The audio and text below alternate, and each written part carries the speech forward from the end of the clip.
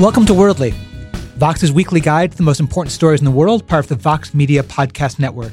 So it's usually pretty hard to know whether Donald Trump will actually do what he says he'll do. But this week, he kept one of his biggest and most dangerous promises. He pulled the U.S. out of a historic nuclear deal with Iran. The Iran deal is defective at its core. So there was Trump being subtle, as always. The deal had basically frozen Iran's nuclear program in exchange for lifting really harsh economic sanctions. And we'll get into this a bit later, but pretty much the entire world thought it was working, and pretty much the entire world thought Iran was keeping its word. Which is why the decision is one of those rare ones that pisses off pretty much everyone. The Europeans are angry because they begged him to stay in the deal, and he didn't. The Iranians are angry because they thought they could trust the U.S. to remain in the agreement. They couldn't, and they're now threatening to resume their program.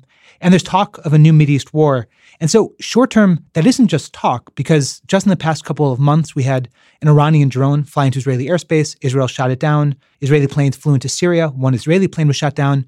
And last night, you had a really serious exchange of fire between Israel and Iran that was historic, because it was the first time Iran itself had fired at Israel. Iran fired 20 missiles into Israel. Israel shot down 4 of them. Israel responded with dozens of airstrikes across pretty much all of Syria. They struck 70 Iranian sites. This is a huge number. And just to give you a sense of how Israel sees this and talks about this, the Israeli defense minister, Avigdor Lieberman, said this: when it rains in Israel, it will pour in Iran. So, Zach, this was historic. Iran never fired on Israel before, but do they want war, either Israel or Iran? I mean, neither of them should. It doesn't make any sense for either side to get involved in a shooting war here, right? Israel's objective has been to contain Iran, but not necessarily get involved in a confrontation with it. Iran's goal has been to expand its influence, and getting involved in a shooting war with Israel in Syria would almost certainly lead to serious destruction of Iranian assets and a weakening of its position inside Syria. So on paper, it doesn't make any sense for these two parties to start, really shooting at each other in a full war, not just these alternating strikes. But the problem with war is that you can never tell what's going to lock one belligerent into a position where they feel like they can't back down. They've been making these threats at each other that nobody wants to look weak. Nobody wants to look like they can be pushed around. And so you could see a kind of situation not unlike something like World War I, where nobody really wanted war, but a series of, misperceptions, signaling, public posturing locks people into a broader conflict. Right. And these strikes, right, like the strikes that Israel carried out in Syria, they were against Iranian military assets they had moved in Syria. So these strikes were essentially trying to make sure that there couldn't be a broader war in that sense, right? So Iran has moved all these assets throughout the Syrian civil war essentially to threaten Israel, especially in the Golan Heights region. We talked about this on our previous episode of Worldly. And so by targeting, these assets, we heard the Israeli military talking about how they, significantly set back Iran's presence in Syria. And that's the point, right? They're trying to make sure that if Iran wanted to mount a big, serious, major war, that they're setting back their ability to do that quickly. And I think in some ways, though, the risk is when you hit that many Iranian targets in Syria, you kill Iranians. So a previous Israeli strike killed 7 Iranians. Iran, somewhat unusually, acknowledged that. This strike, we don't know the death toll. Some people say 5, some people say 25. We don't know how many Iranians were part of it. But it's an interesting question of, if you're Iran, why acknowledge it? I mean, do you acknowledge it because you want people in Iran to say, go forth, hit Israel? Do you acknowledge it because you want to save the world? If the deal is off, this is what taking the deal away means. But that, to me, is sort of the Iranian question of kind of why they're quiet is not one that in all honesty, that I really understand. No, I don't either. I don't think anyone does. But I think it's important. The one thing that you just said there that's really important to emphasize is that we're in a post-deal world. The Iran deal has been fundamentally unsettled by American withdrawal. And as a result, the different positions of the sides, which seemed very set in the sort of broader Israeli-Iranian conflict, are much less clear, much less stable than they were beforehand when the nuclear program seemed relatively contained. So now, and I've talked to a lot of Iran experts about this, they all say, we don't know what's going to happen next. The framework we use to understand the entire Middle East has been unsettled. Right. So we have this Iran deal, and the whole kind of one of the arguments for pulling out of it is that it didn't go, far enough. It wasn't strong enough in terms of curbing Iran's other bad behavior, like, supporting proxy militias in Syria and other places around the Middle East. This is a bad deal. It basically allowed Iran to get more money, more cash to threaten, the whole region and especially Israel. So it's a bad deal because it made Iran more dangerous. So we pull out, and then there's like actual potential war. So it seems kind of the opposite effect that they were going for, right? Like if the Iran deal is bad because it made tension and conflict and war more likely, and the day we pull out of it, like the next day, there's actual strikes on each other, seems like maybe not the intended consequence. It's almost like this was a terrible nonsense decision. Definitely seems a little bit like that, Zach, yes. But from the Israeli point of view, they were one of the few people in this who felt like winners. They were one of the few people from this deal who felt like, get rid of the deal, things will be better. Europe was one of the people who felt infuriated by the deal. Europe was a continent that both the EU as an organization, big countries like Germany, France, Britain, felt the deal was working. And they not only sent people here, in the case of France, Emmanuel Macron, Trump's best friend, Angela Merkel, Trump's not best friend, Boris Johnson and his amazing hair. Boris Johnson, like Netanyahu, went on Fox and Friends to try to just get to Trump directly. The British foreign minister, Boris Johnson. Right. Boris being a somewhat deceptive name for a British person, not a Russian one. But they are so angry at the U.S. And then the question is, does the anger at the U.S. mean they stay talking to Iran? And if so, what happens? Like, what do they offer the Iranians that makes Iran want to stay in the deal? What does Iran offer Europe that makes Europe want to stay in the deal? That's the sort of next question. Right. So one thing that's important to understand in all of this is that the American market, getting access to it, was never the real incentive for Iran. It was the European market. There's been, before the deal and for decades, very, very little trade between the United States and Iran owing to hostilities going back to the Iranian Revolution. Europe, however, before these sanctions, had a pretty robust trade relationship with Iran, and European companies have already started moving in the years since the deal was signed. So Iran really wants access to European markets, and Europe is in a position to, at least in part, because, they control their markets, give Iran what it wants in exchange for staying in the deal. The problem is that American sanctions also affect Europe, and that's part of why they're so angry. Right. Yeah. So just to be clear what we're talking about here. So by pulling out of the deal, the U.S., Trump, is reimposing these sanctions that we had taken off originally, right? We're putting sanctions saying you can't do business with, these Iranian banks and et cetera. The problem is that Europe, if they want to continue to do business, because again, they haven't pulled out of the deal, they haven't reimposed their own sanctions, they could end up getting caught by the U.S. sanctions, because the U.S. isn't just sanctioning Iran, it's saying you can't do business with any of these kind of companies, right? So it could end up hitting French companies in particular. So Total, the huge gas oil giant, Peugeot, Renault, like the French car makers. That's why Europe is mad, right? It's not just like, hey, you bad guys, you pull out of the deal. Like they have a literal cash stake in this game beyond just the broader like nuclear issue. And you have also a moment, this was just yesterday, where the new ambassador to Germany, Rick Brunel, who had just presented credentials, which is the dorky way that ambassadors become actual ambassadors, was on Twitter hours after he became ambassador to say German companies should pull out immediately, which was interpreted pretty much everywhere in Germany as a direct threat from the U.S. A former German ambassador to the U.S. said that, said like, here's a piece of advice, pro tip, don't threaten the country you've just come to. And Jen, you're right, it's secondary sanctions is the phrase people use because the targets of the initial ones are the companies doing business with Iran, and the stick is those companies can't do business with the U.S. So if you're a French oil company like Total, if you do business with Iran, you, Total, cannot do business with an American bank, an American financial institution, and America has the biggest of those. So that's kind of the stick. The stick is against European companies and European giants in different sectors. And Zach, you and I were kind of nerding out on this a little bit yesterday, but European governments have some ways potentially to try to shield their companies from this. Let's nerd out for a second on what it is they could do. Yeah, so there's something that was created in the 90s called a blocking law. Which sounds like it's from football. Right, you'd think. But Sport no, ball. it's not a regulation about offensive lines. What it does is allow Europe to essentially shield its own companies from being affected by the U.S. sanctions by ordering them under European law to not comply with U.S. sanctions and to ignore them. Otherwise, they face their own domestic penalties, which are worse. And so, in effect, they're saying, you ignore the U.S., go on and keep doing your thing. And America, we dare you to start a really serious trade conflict and punish our companies for complying with our own law.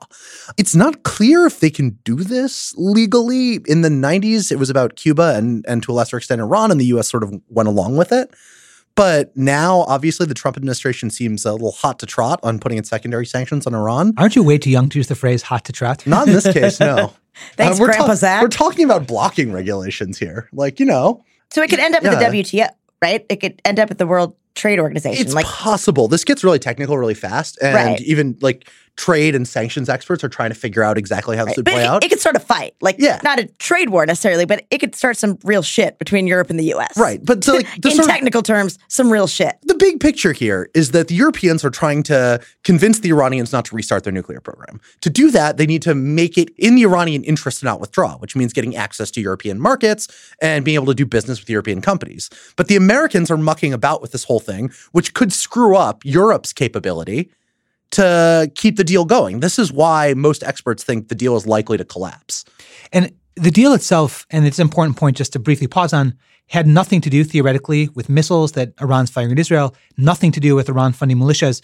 But if you gave sodium pentothal to the Obama guys when they were signing the deal and to the Iranians, the Obama guys would say, this is the gateway drug, and at the end of it, there'll be somewhat closer ties with Iran. That didn't happen.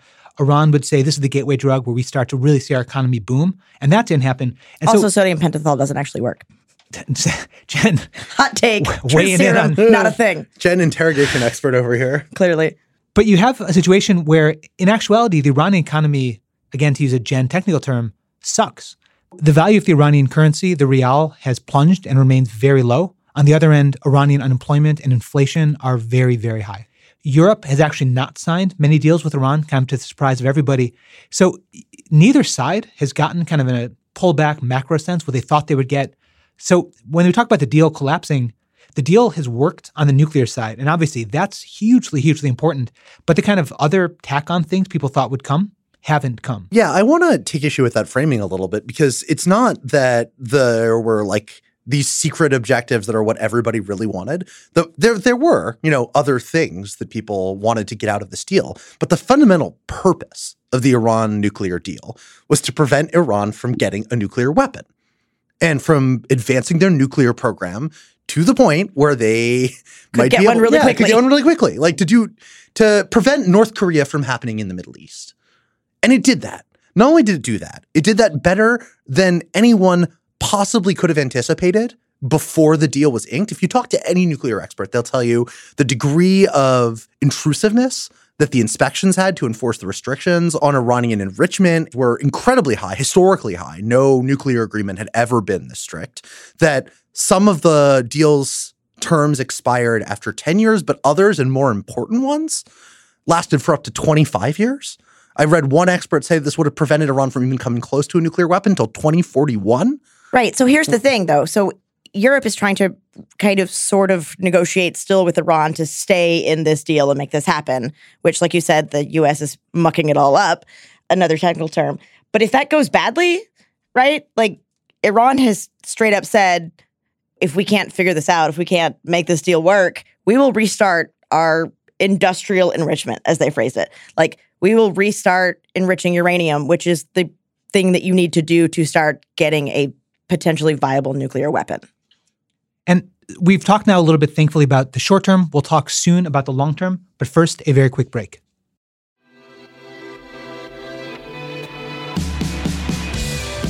Hello, I'm Ezra Klein, host of The Ezra Klein Show, and I would love if you checked it out. It is a weekly conversation with the people shaping our world, our politics, our culture, people like Ta-Nehisi Coates, Hillary Clinton, Mark Zuckerberg, and Jaron Lanier. These are conversations you won't hear anywhere else, conversations at the intersection of technology, of culture, of politics, of governance, and that are hopefully getting at the ideas that are changing our society. So I'd love if you would give the podcast a try. You can find The Ezra Klein Show wherever you get your podcasts. Let's talk long term, not what's happening today, not what's happening next week, but what's happening now that Donald Trump has a new cabinet full of officials who don't like the deal, have never liked the deal, think that Iran's government should be overthrown, and are willing to use force to do it. So here from 2015 is John Bolton, who's now Trump's national security advisor. He's on TV to talk about a very subtly titled op-ed he had written called "To Stop Iran's Bomb, Bomb Iran." I'm afraid the choice we face, which is very unpalatable, is the military strike versus a nuclear Iran. And as unpalatable as the military strike option is, Iran with nuclear weapons is far worse. So, Jen, there had been this talk all along of adults in the room who were going to keep Donald Trump from his worst impulses. Two of those adults are gone. John Bolton now, theoretically, one of those adults.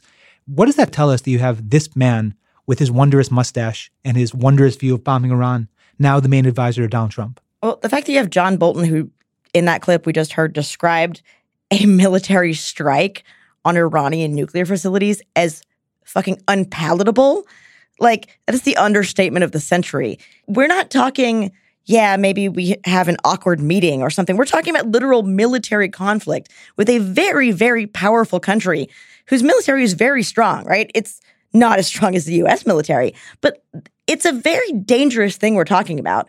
And he just kind of throws this around. And so, you know, when you talk about decision-making here, if you have someone like Trump who doesn't necessarily seem to understand the kind of broader implications of massive military conflict and has threatened things like, you know, destroying an entire country when it was with North Korea. And now you have someone else who is an actual policy expert who Trump maybe or may not trust. I don't know. But I mean, you have a very, very hawkish man now whispering in Trump's ear, yeah, we should bomb Iran. That's not good in any stretch of the imagination. Do you know what else makes me angry about that clip? Like, really angry? Is that prior to the Iran nuclear deal, there really was a choice between letting Iran get a nuclear bomb or get really close to it, or war. Those were the two options. The reason the deal felt so urgent and was such a huge priority in the last administration was because nobody wanted either of those two outcomes. You needed a third option, some kind of negotiated end to Iran's nuclear program. And we had it. We had it. Up until this week, there was a really effective, very intrusive system designed to prevent Iran from getting a nuclear bomb. And then John Bolton comes in, he demands that we tear it up, he gets what he wants, and now we're back to the terrible goddamn choice that this was supposed to avoid in the first place. It's infuriating. But Zach, how do you feel about this? Like, let us know. Not good, Yoki.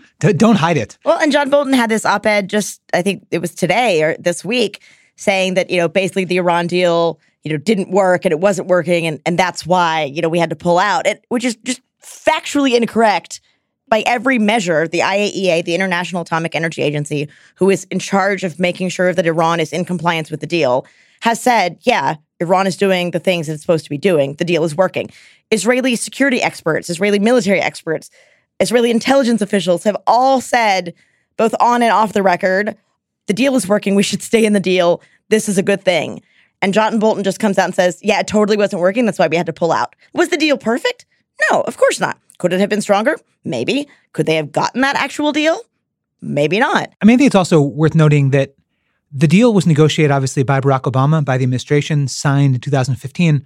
But even pre-Obama, you know, Zach, to your point about, I'm not as caffeinated, so I may not say quite as with such passion, but it wasn't just Obama who didn't want war and saw war as the alternative. Near the end of the Bush administration, Israel came to Bush. I mean, they had a very close relationship, as they do now, with the Republican president, and said, give us bunker buster bombs. Give us the smartest bombs you have in the American arsenal. And Bush said no, because Israel, that was not a sort of, hey, maybe give it to us so we can do something in the future. That was, hey, give it to us so we could bomb Iran. And Bush, a pretty hawkish Republican, thought, this is a shitty idea. Flash forward, Trump, an even hawkier Republican president, thinks, yeah, maybe go ahead. And what's striking to me about this, you know, Bolton has influence, obviously, but this is one of those few issues and few areas where Trump has been consistent.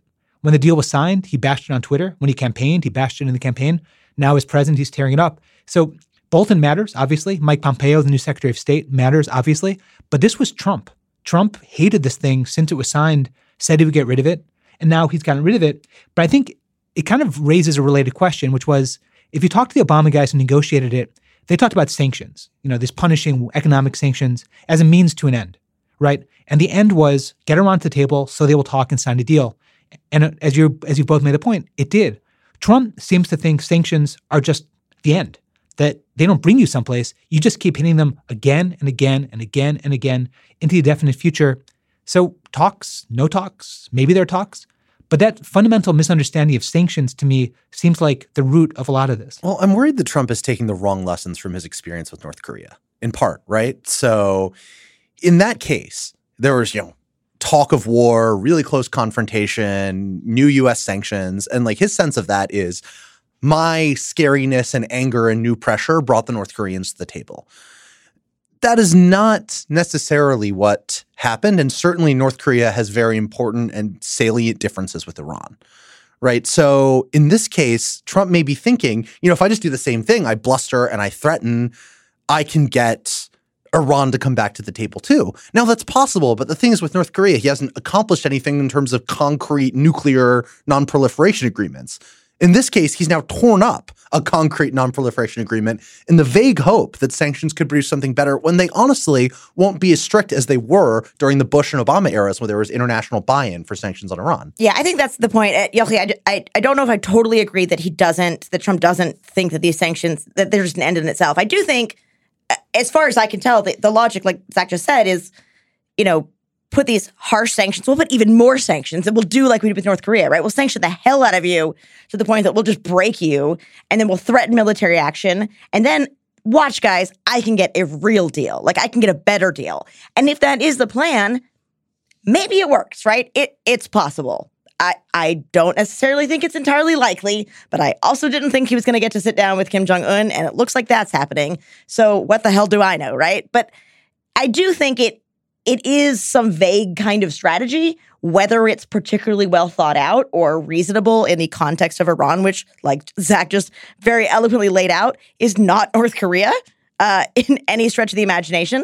It remains to be seen whether that will produce similar results at all, or whether he just essentially shot ourselves in the foot and now we have like less leverage. And so Trump gave a big speech from the White House, awkwardly from the diplomatic room, which is sort of an ironic name for a room when you're talking about getting rid of diplomacy.